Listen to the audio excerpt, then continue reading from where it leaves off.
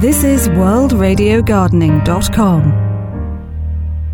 This is World Radio Gardening. Owen Ward here with you, and Mick Lavelle joins me for a chat because, as it's been seen in the news recently in the UK, students have returned back to university after the lockdown and the summer break, only to find that the experience they've been receiving at university isn't perhaps what they were expecting, with various coronavirus restrictions in place. Mick is at the Writtle University College. Mick, has there been much change to the way your lectures and sessions have been run? Well, absolutely there has. I mean, there isn't an educational establishment in the country that hasn't had to really think through what it does.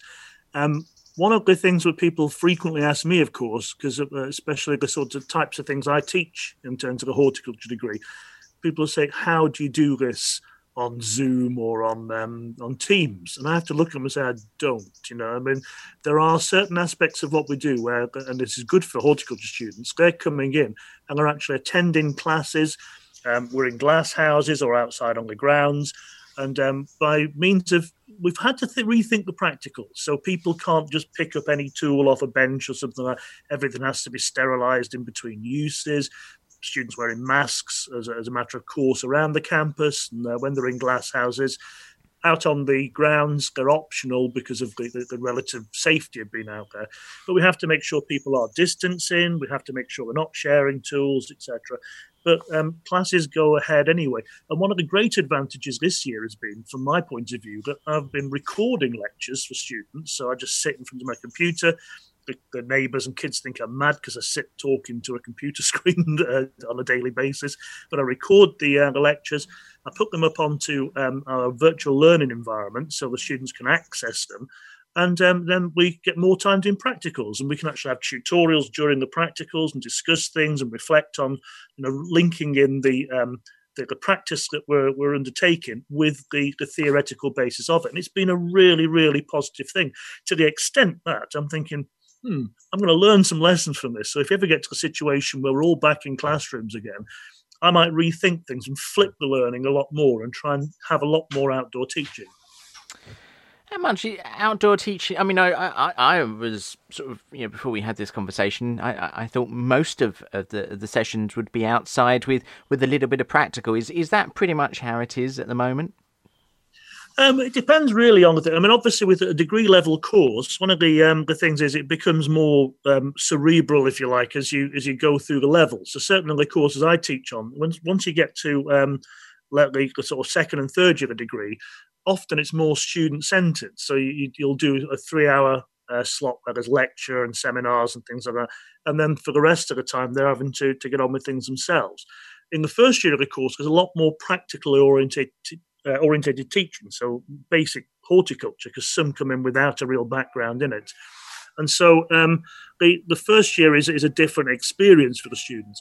If you then take some of the classes, like, say, for instance, the further education courses, some of those are entirely practical. So they are very little classroom-based learning. And it just really, it depends upon the subject matter, because some of the practice in terms of a degree level education is laboratory-based. So practicals in that case mean that they're in a laboratory. And so it's quite a mix. One of the things that's very clear when you study a horticulture degree is that you get an awful lot of different styles of learning. It's sometimes it's sitting in a lecture theatre under ordinary circumstances. Other times you'll be out in the field, and it has to be according to the practice itself. So we do like to try and challenge the students with lots and lots of different styles of doing things. But it's just been all for the better that we can do even more practical teaching this year than we might ordinarily do because of circumstance. And how do you think that the students are finding it? I mean, are they sort of getting to grips with the online stuff, particularly those that perhaps were in lectures and sessions last year as well, that had the, I suppose, traditional, in inverted commas, teaching? Well, I think that for all of the returning second and third years on the degree, certainly, that they had, because bear in mind, when the COVID outbreak struck, we were suddenly had to go on a very steep learning curve. And so my colleagues and myself, we all had to suddenly learn how to use Teams. Teams, instead of being that app that slowed down my computer starting up, suddenly became a valuable item. So obviously then, once we really equipped ourselves with these skills over the Easter break. Once the students returned after Easter, far from sort of just abandoning them and saying we'll give you average grades, we continued with teaching them. We had to explore quite a lot of innovative ways of doing things.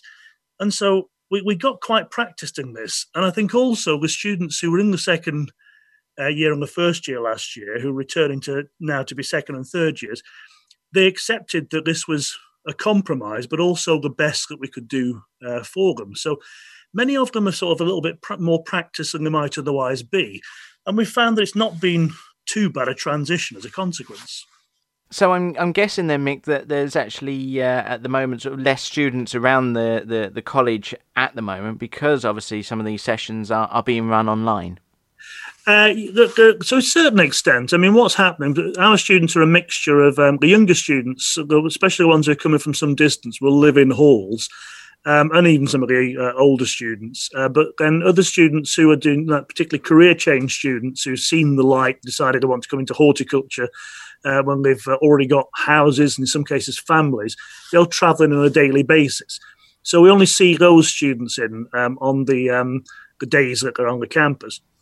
And of course, with social distancing, for a lot of other students, rather than sort of be hanging around on their own on the campus, they're tending to go back to the rooms. So the campus has still got students on it.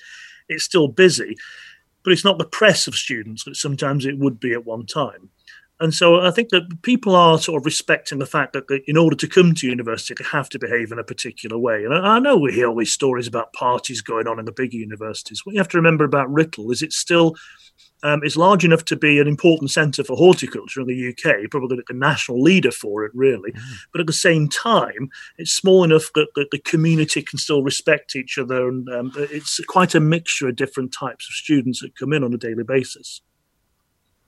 That is the thing, isn't it? The university grounds, the setup is smaller. Physically, in terms of numbers and the size of that, rather than these sort of large, sprawling city universities that we've been seeing on the news, that have got a very different sort of atmosphere to them. But must be quite strange, though, being a lecturer for many years now at the college and the university, to see it just in this different way.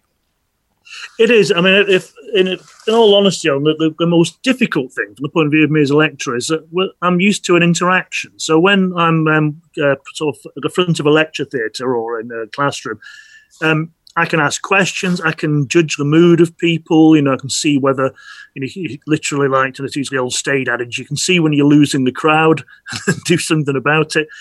Whereas, unfortunately, when you're on things like Teams is the app that we use, and you just got a whole series of initials because you have to ask them microphones off because you want everybody to be able to hear. They'll turn the cameras off to make sure we don't use up too much bandwidth. And then suddenly you're talking to a computer hoping for the best.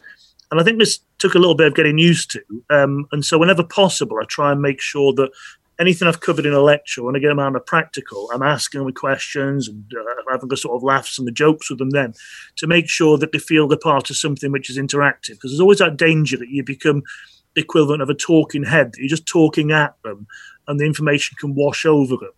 And I think this has been the real danger of everything going to online teaching. And it's just so fortunate that horticulture is such a fantastic subject that we get these opportunities to do so much practical. And we actually really, really get the students on board, and it's been really positive. Both the first and second years have been, I deal with them, really, really positive about the whole thing. You run the risk, Mick, of becoming a radio presenter, talking to yourself.